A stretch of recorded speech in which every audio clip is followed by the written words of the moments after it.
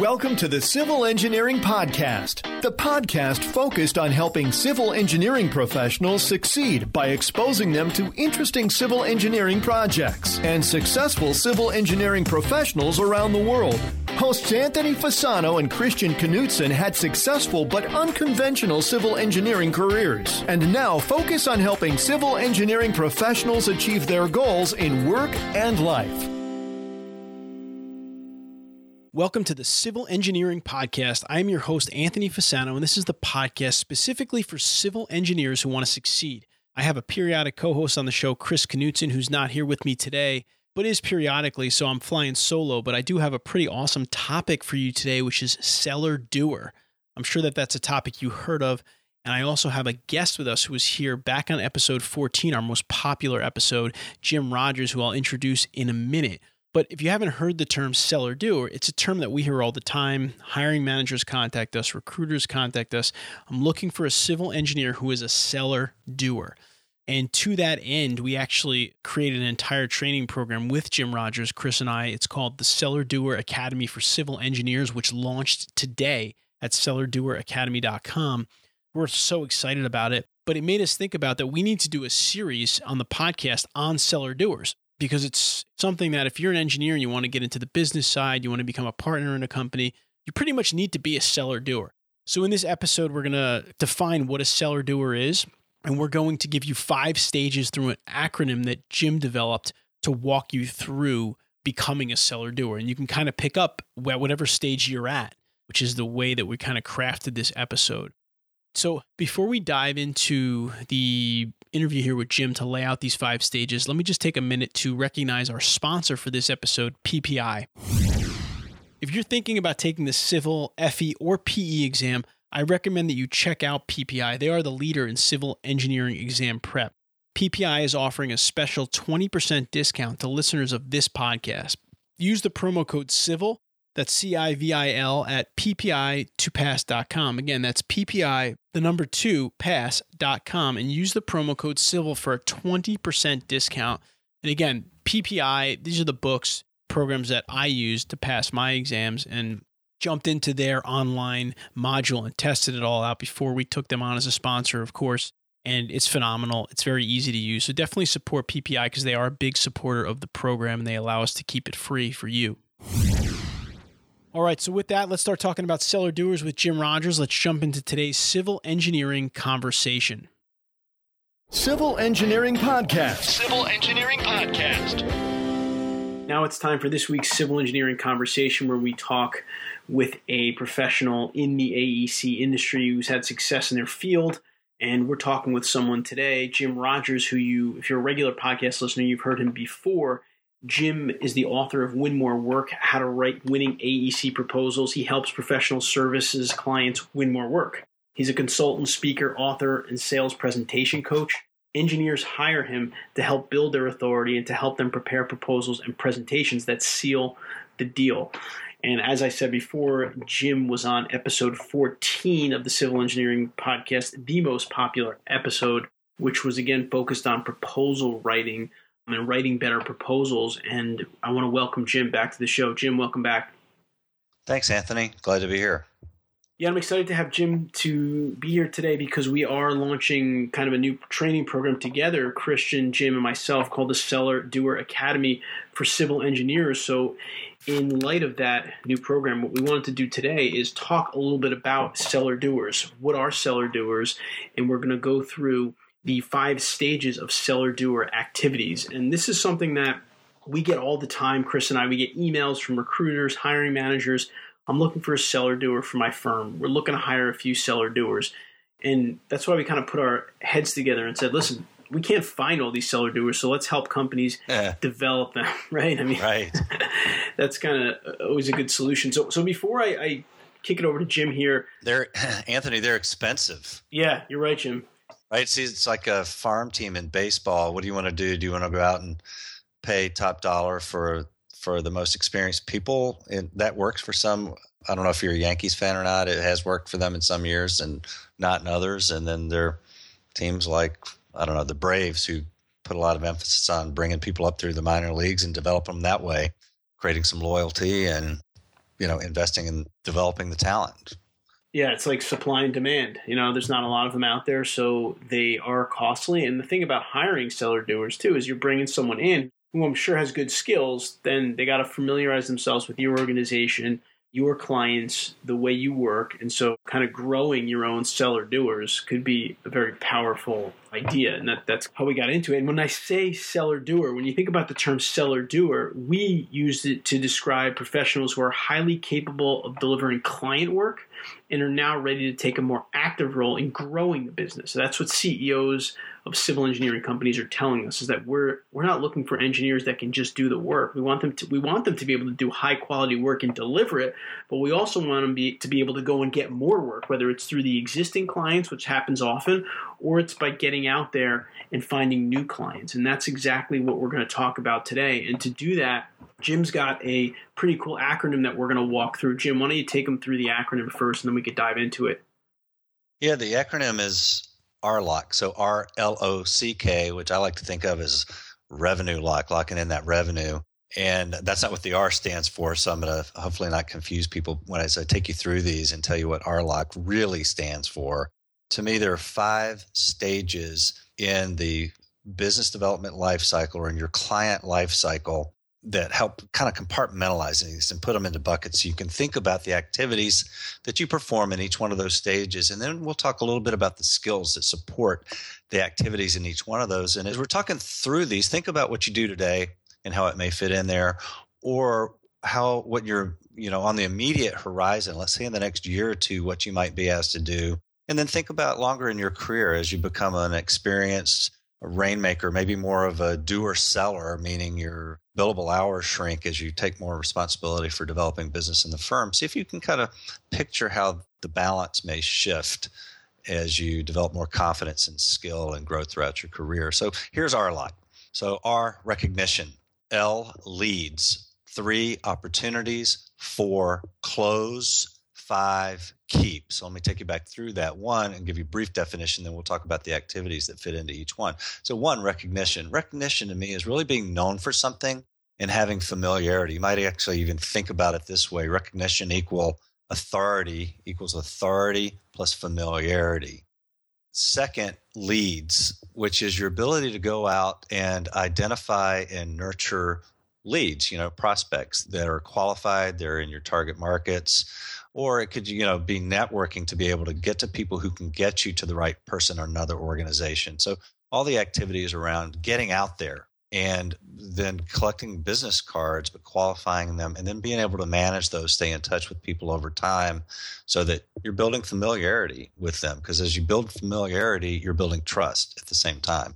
The opportunities, really an opportunity to me is different from a lead. An opportunity becomes an opportunity when there's a budget for a project, there's authority to spend that budget. So there's clearly a need for the project and there's a timeline or there's a time frame. Some people refer to that phrase as BANT. But so there's a real deal, even if it's not completely funded, but you're pretty sure that the budget's there and that there's going to be a date when either they're going to select somebody to do the work or start the work. Those two things better be tied together pretty closely, we hope. So that's what an opportunity is when you go from a lead to an opportunity. Now you're starting to manage and make go, no-go decisions, whether you're going to pursue, some people call it a pursuit, I guess, whether you're going to pursue that piece of work or not. And then if you are, how are you going to push that thing through the pipeline, position yourself for the sale and get ready to close, which is the C. To me, closing is responding to, if it's a sole source deal, it's asking for the business and closing right there without going through a formal procurement process. But closing for people that do government work or work with large organizations that have a formal procurement process, there's going to be a proposal involved. And maybe it's a written proposal and they select off that basis, or it could be a 2-stage process where there's a written proposal and an interview presentation, or maybe just an interview presentation based on a response to qualifications that you've submitted, which may not feel like a full-blown proposal, just are we qualified to do the work? So that's closing the business. And then the last stage is keeping the client, which hopefully your listeners, Anthony, are becoming good at delivering good quality service to their clients. And that's going to help keep them. But there's another stage as you mature in your career, or there's another level of sophistication here that's going to lead to more business, which is part of keeping that client is becoming a trusted advisor to them, which means that they're going to come to you first for advice. You're going to hear about these opportunities before your competitors do. So part of serving the client is not just delivering quality deliverables, design documents or managing to schedule. It's going to be more than that. It's going to be, how do you keep those clients by deepening and nurturing those relationships? And to me, I think of that as the difference between being to really grow the business, being a trusted advisor as opposed to an order taker. An order taker is just the client coming to you and say, hey, can we write this task order? Can you do this work? Yeah, we're available. We can do that work. It's right up our alley. That's an order taker. It's like, do you want fries with that? At McDonald's. Yeah. And so you're just taking an order as opposed to being more consultative in your career. And you don't always have that early in your career, but you develop it. If you've got 15 years of experience, you're becoming a trusted advisor for your client. Probably have a personal relationship with them that may sit within the walls of your work and serving them, but might sometimes float outside into doing stuff outside the work context. But let me stop there. So that's RLOC, recognition, leads, opportunities, closing, and then keeping those clients. And now what we're going to do is we're going to dive into these different stages one at a time here. I'll let Jim jump into them. Let's deconstruct it. What I'll do is I'll also try to add some experiences from my civil engineering career that ties in specifically to these different stages. So, Jim, let's jump into recognition. Yeah, good point, Anthony, because full disclosure here, I am not a civil engineer. I was a software engineer, and I was an okay software engineer, but I think we learned along the way in developing business for my state and local government clients that I was a whole lot better at writing proposals and doing what people think of as traditional business development, making rain. But I now do this exclusively for civil engineers, and part of having that outside industry experience, I think, helps bring a little fresh perspective to your civil engineer. So I'm glad that 4 or 5 years ago I dedicated myself exclusively to helping your kind of engineers, Anthony. But I did want to make sure that people know that I'm not a civil engineer. So I'm going to lean on you, Anthony. I'm ready to come up with some examples here. So recognition, I think I said that a good way to define this is authority plus familiarity. So if you have some authority, but you don't have a lot of people aren't familiar with you, it means you haven't been out there enough. And if you have familiarity, maybe people do know you from doing work or from being at conferences, but you're not the one that's seen as not applying to speak at those conferences, whether it's blogging or writing articles for trade journals, whatever, or speaking, whatever it is. If you're not getting your authority out there, then you don't really have recognition. So you can't just have it. You got to share it with the world. And Anthony, you're doing this today. You blog, you write articles, you do this podcast. And I think without a doubt, people would recognize you as an authority in the world of helping engineers engineer their own success is the title of your book. So give us some examples about how you've done that. I'll give you a couple of examples. First of all, an example from, obviously what we're doing with engineering, career coach and coaching.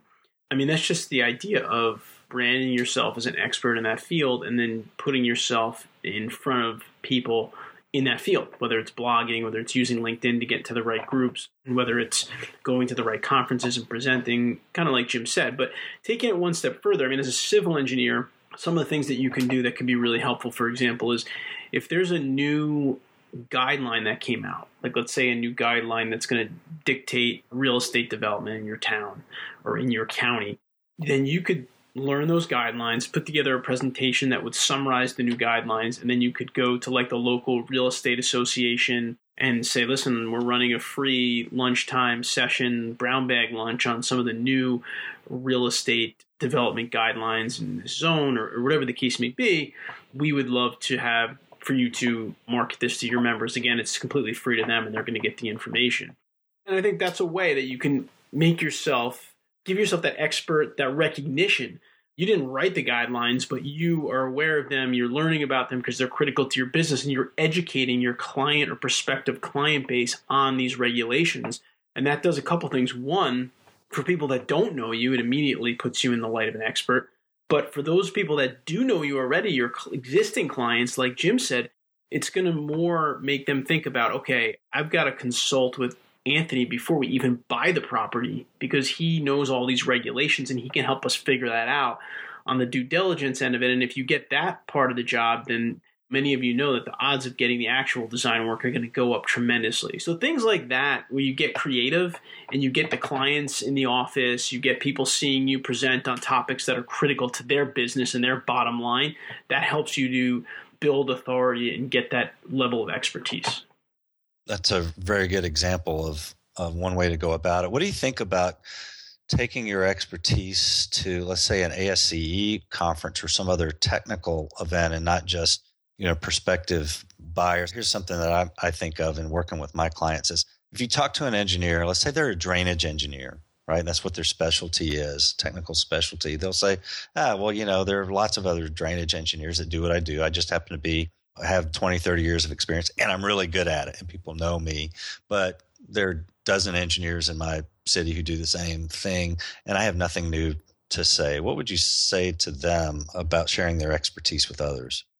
That is the case all the time. I mean, obviously there's going to be hundreds of other people potentially that do what you do in the civil engineering world, but how many of them are getting themselves out there and putting themselves on that stage as an expert? And what Jim said, like going to an ASCE conference or a technical conference, I know engineers will sometimes say, well, what's the point of presenting in front of a lot of other engineers?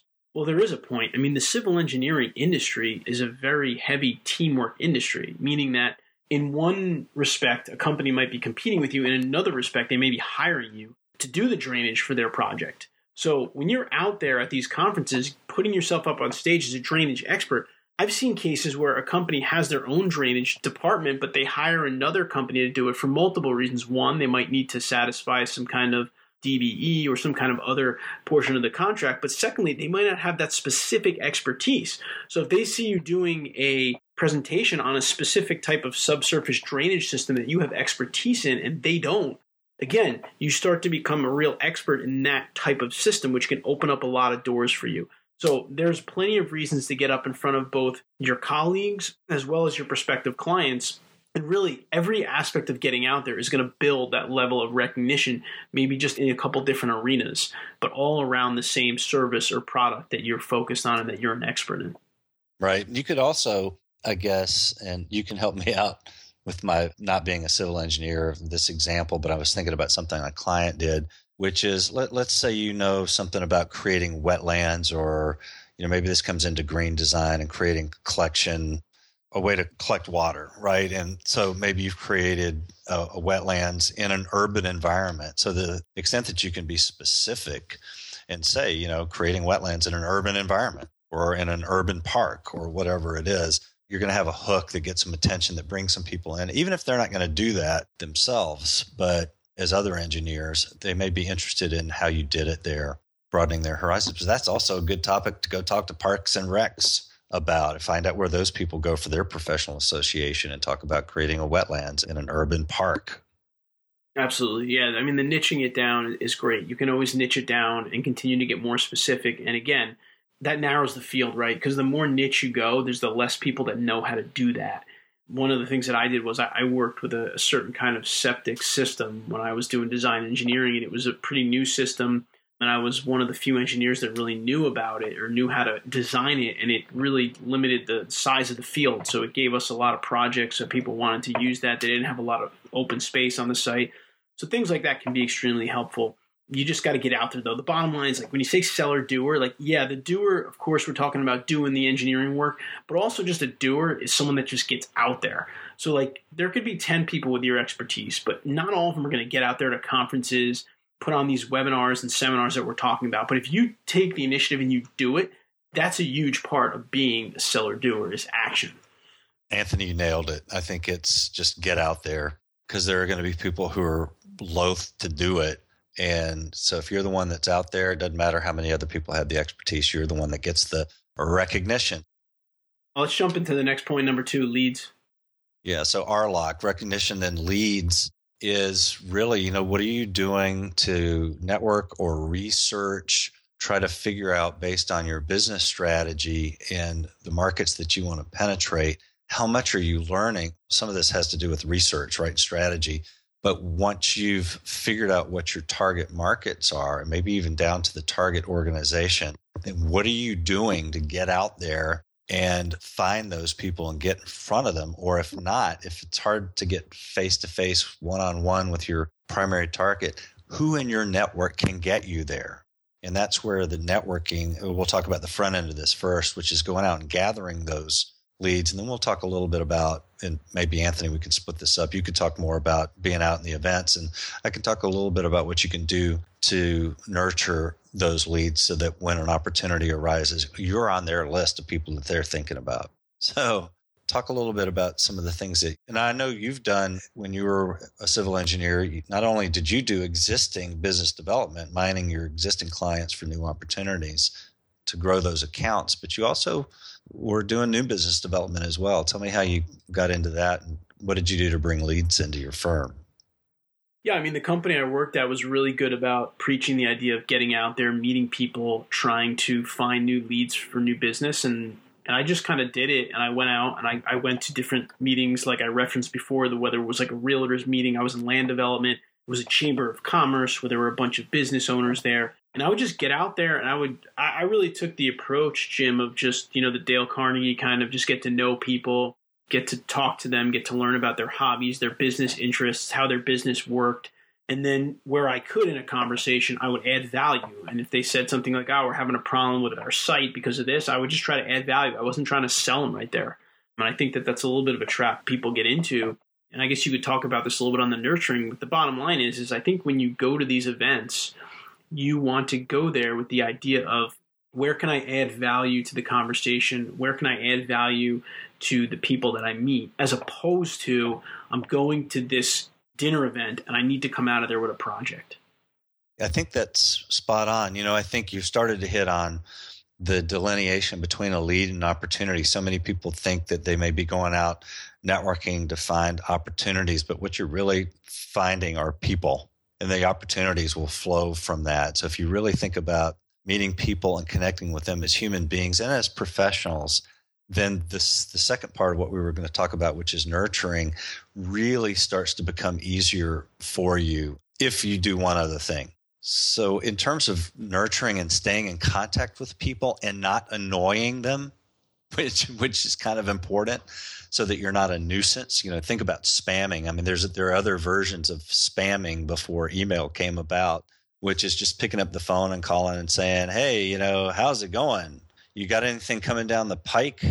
Which is more self-serving, right? You're calling to stay in touch with that person because you might get something out of it. Now, hey, business is business, and we're all big boys and girls, and understand that that's part of what has to happen. You have to sell something before you get to do anything.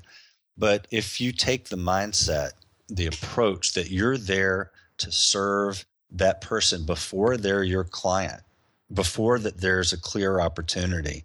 So if you happen to be in conversation with somebody and they were interested in wetlands and that wasn't your area of expertise, you might go back to your firm. If there was somebody who did, you'd say, hey, let me tell you about this person I met. Is there anything we can send them that might help them with this problem that they're able to solve? Or if you're a voracious reader, and maybe voracious is too big of a term, but reading and staying on top of what's going on, and maybe even I won't talk about this, how to do this, Anthony, but using a Google alert to find articles that are coming out about a particular topic. I have a client that has LiDAR for, light detection and ranging, the 3D laser scanners. He has LiDAR alert set up in Google, and when articles come out, he reads them, and when he thinks about people that he's met, if it's something of interest he thinks may interest the client, he forwards that to him in an email. Yeah.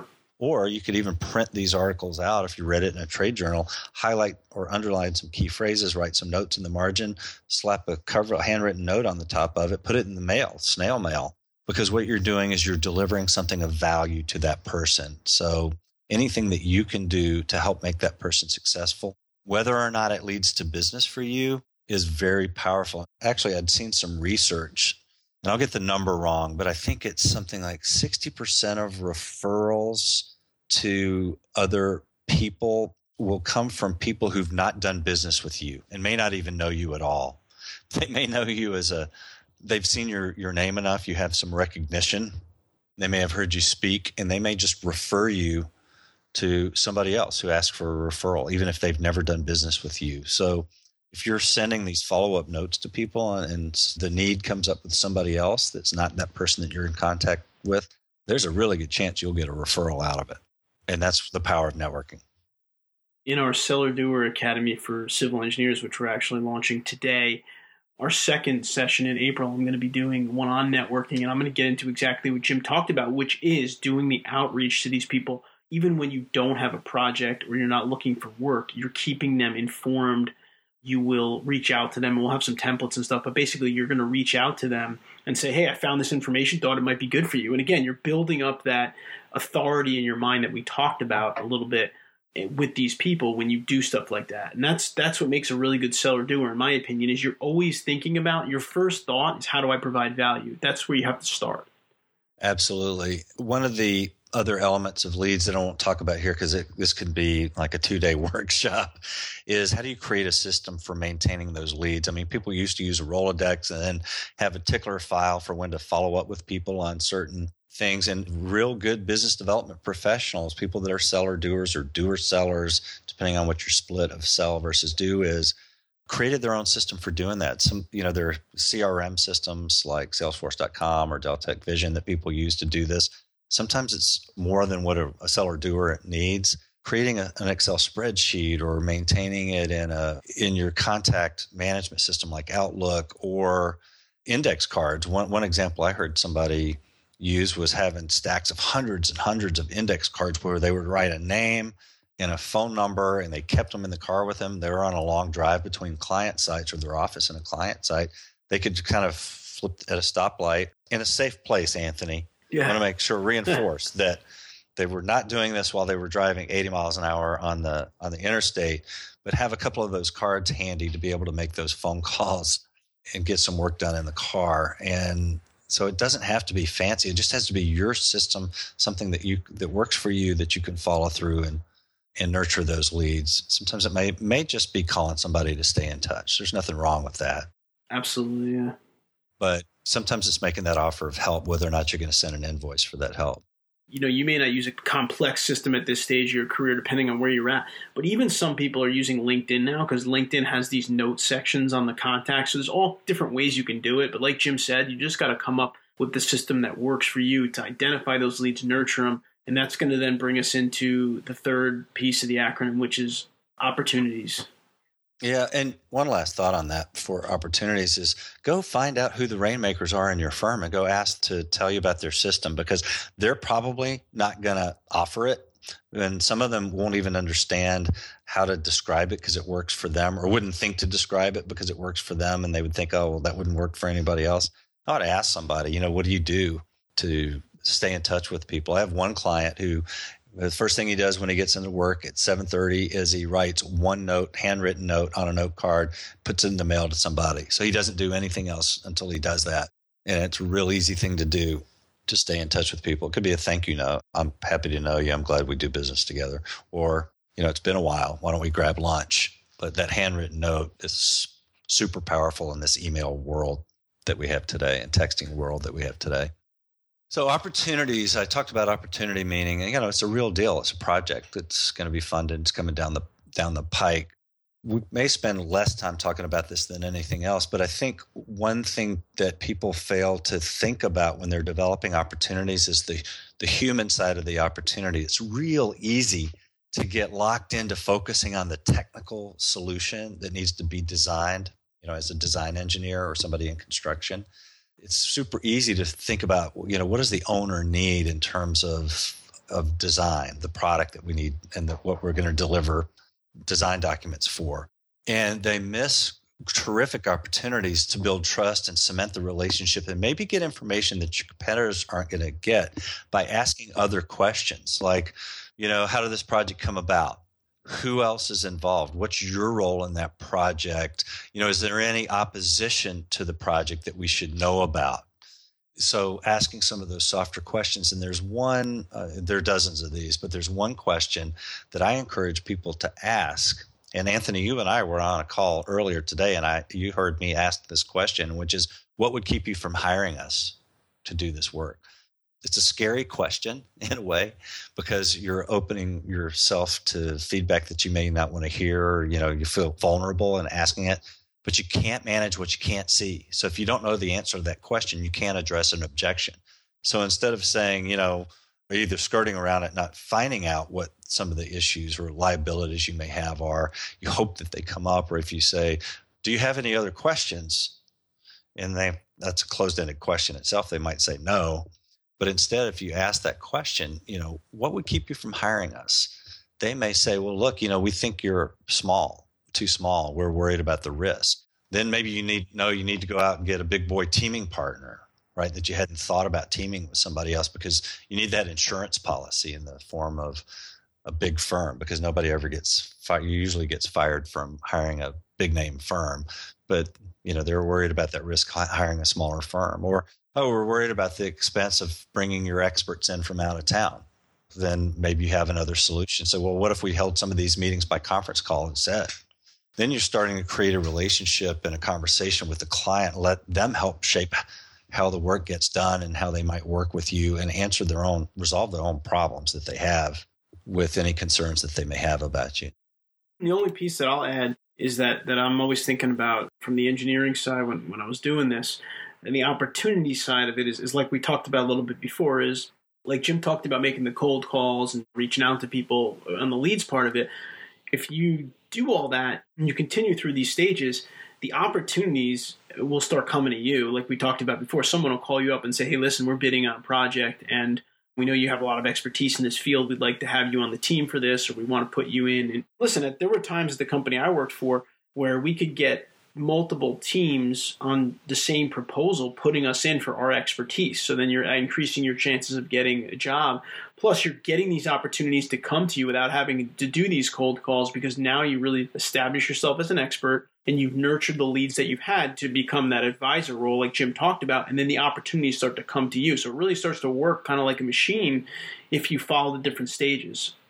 You're talking about teaming reminds me of a question that comes up. So people will ask me this, and I'll say it's a business decision because I'm not an engineer and I can't really advise them on this. But they're like, when should we team and when should we not team?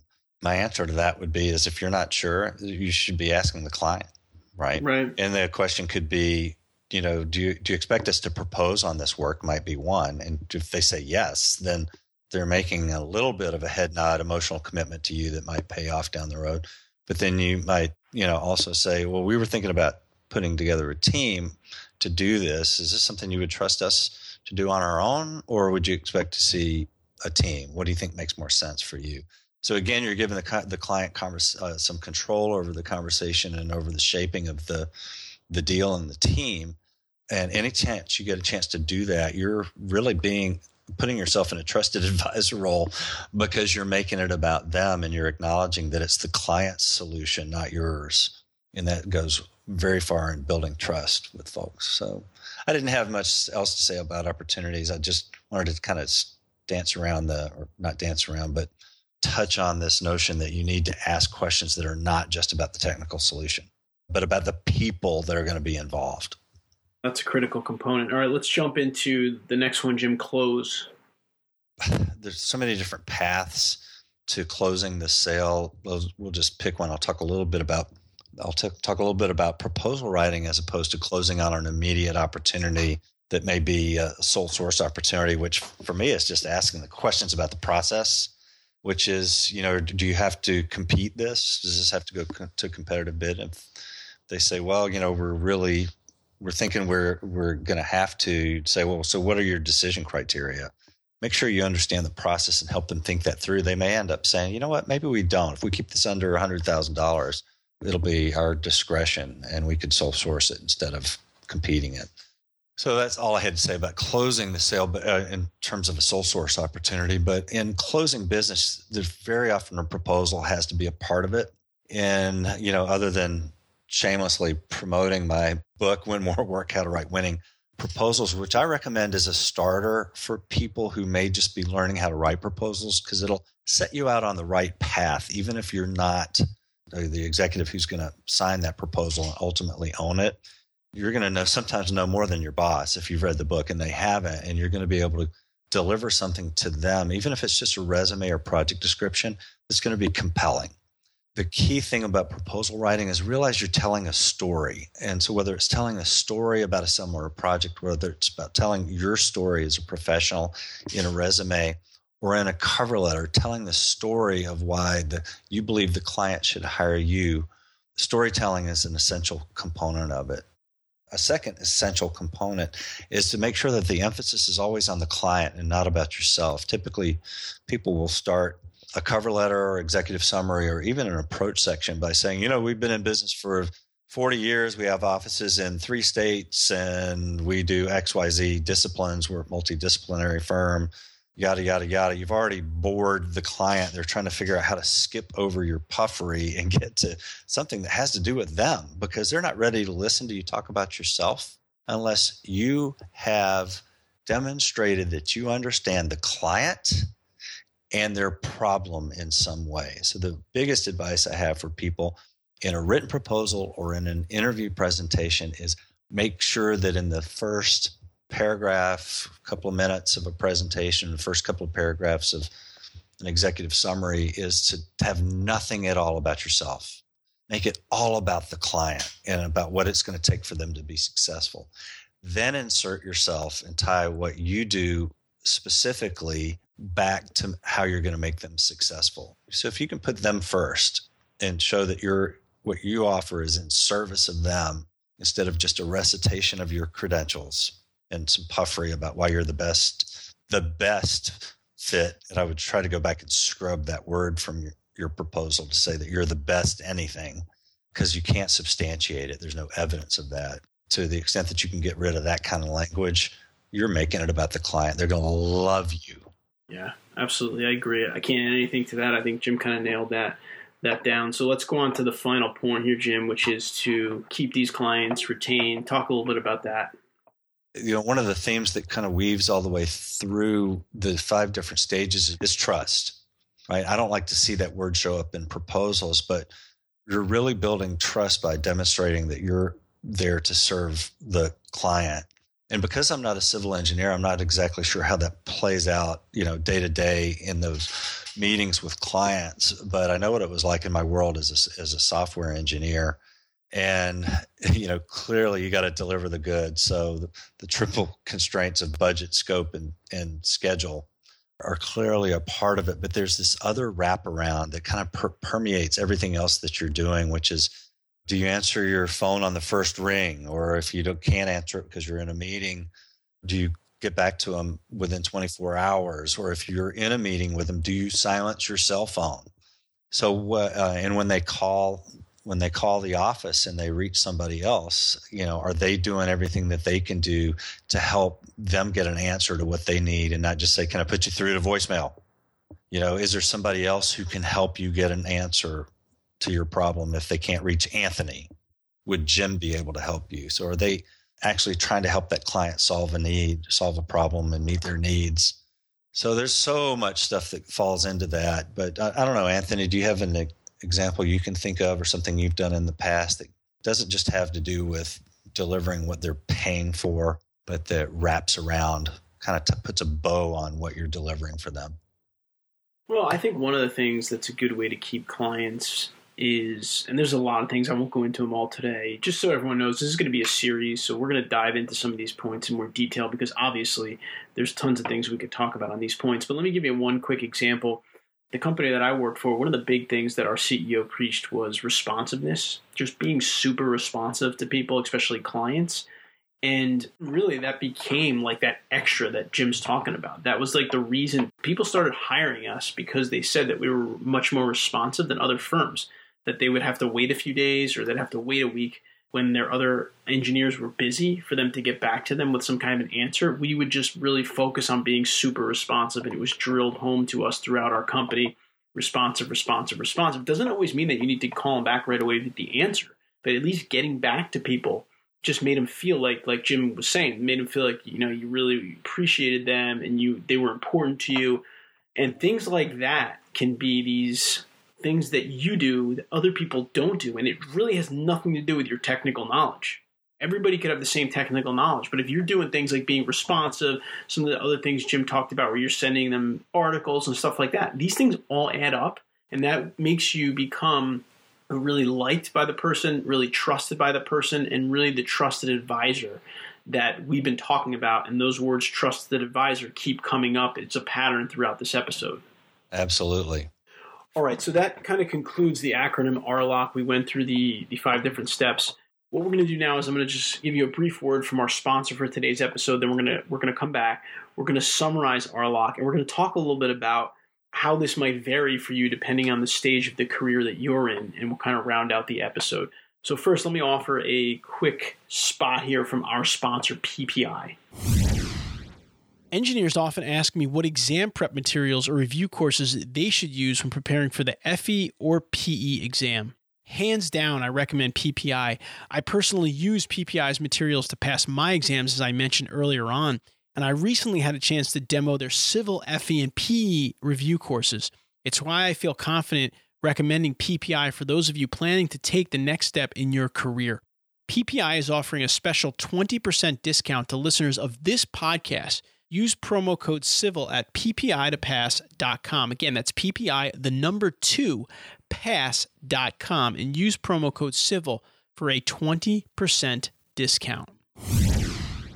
All right, so now what we're going to do is we're just going to run back briefly through the 5 points of the acronym RLOC and just summarize each one of them. So, Jim, I'll fire them off to you, and you give us a couple of closing points here. The first one was R, recognition.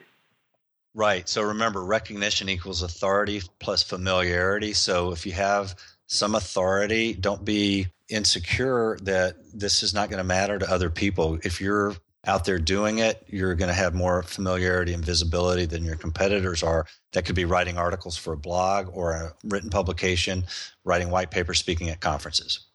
Number 2 was L for leads.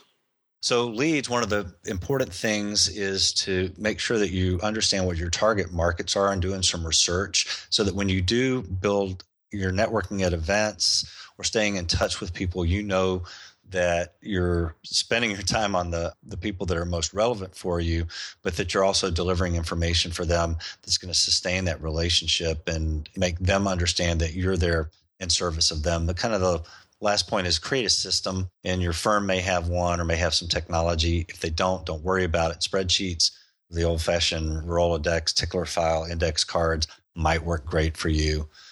Number 3, opportunities. Sure. The key point there is really to go beyond the understanding what the technical solution is and make sure you understand what the people concerns, values are, and also testing for your strengths and liabilities. If you can get somebody to tell you what a weakness is, it lets you address it. And then if they themselves reinforce what they see your strengths are, they've made us an emotional commitment to you that's going to stick in their minds, in their guts when they're ready to make a decision later. For C, close. Closing, one of the key things is to learn about persuasion and how to make that come across in your written proposals and your presentations. Making it about your client and then telling a good story, being able to make sure that you're putting people in your story and writing similar projects in your resume, even just your resume. Something that somebody that doesn't have total ownership of a proposal can do is make sure that you're telling your story and the work that you've done in a compelling way in written form as well as in a presentation. And the last piece of it is keep. Keeping those clients. So it's not just about the deliverables and the quality of the work that you're doing. It's everything that wraps around that, every touch point that the client has with you or anybody else in your firm. So when people reach the receptionist, they're not getting the best service that they can, you bring that up with the partnership, bring that up internally and saying, I'm not sure that we're doing the best job that we can every time a client tries to reach us, and make sure that you're thinking about every touch point with the client. So there's your acronym RLOC. And just to kind of, as we close out here, just think about it is that obviously all of our listeners are at different stages of their civil engineering careers, meaning that you may be working on different stages of this right now. For example, like the keep or the close, you may not be working on those right now. You may be focused more on getting to know the clients, delivering that value to them. Or you might even be just at the starting point, which is building up that authority and recognition, which is absolutely critical. It's a foundation for this whole process. So just understand that these are the 5 stages. You might be at one of them now. Take your time on it. Get it done properly. We're going to have all of this information laid out for you on the show notes at civilengineeringpodcast.com. This is episode 27. You can view this in bulleted points. You can leave a comment at the bottom, and Jim or I will respond to that comment with some feedback or some answers to whatever questions you might have to the best of our abilities. And just keep in mind that if you follow these stages, you are going to become this seller-doer, and you are going to have a distinct advantage in the civil engineering industry. And as we close out here, I do just want to mention the new program that Jim, Christian, and I launched, which is the Seller-Doer Academy for Civil Engineers, which you can find at Seller-Doer-Academy.com. And essentially, what we're going to be doing is, over a period of time, is we're going to be helping civil engineering professionals become seller doers, go through these stages. And right now, at this time, the Academy is open to companies, not individuals. But what we will say is, if you think that your company is a good candidate, if you think your company would be interested, then shoot an email to me at Anthony@Seller-Doer-Academy.com, and we can talk a little bit about how you can get involved. Just to get an idea, some of the topics that we cover is we're going to talk about writing superior proposals. We're going to talk about networking. We're going to talk about communication with your clients. We're going to go through a lot of the skill sets that relate to these 5 stages that Jim and I just discussed. So we're really excited about it. Like I said at the beginning of the episode, people want seller doers in their company, but they're either really hard to find or they're really expensive. So this is an opportunity for civil engineering companies to grow seller doers in-house and get the culture of these 5 stages infused into the company so that people are walking around with these things on their mind. And that's just going to eventually lead to that kind of aggressive entrepreneurial approach to civil engineering. I think that's how companies win from what I've seen. All right, everyone, we will see you on the next episode of the Civil Engineering Podcast. Be sure to check out the show notes at episode 27. And until then, we wish you all the best in your civil engineering career endeavors. Thank you for listening to the Civil Engineering Podcast. Be sure to visit civilengineeringpodcast.com, where you can listen to past episodes and also submit your project to be featured on the show. We also invite you to visit our main website at engineeringcareercoach.com and download a free 3-part video series created specifically for engineers to help you best utilize LinkedIn for networking, improve your communication and speaking skills, and also help to develop your leadership abilities. Now is the time to engineer your own success.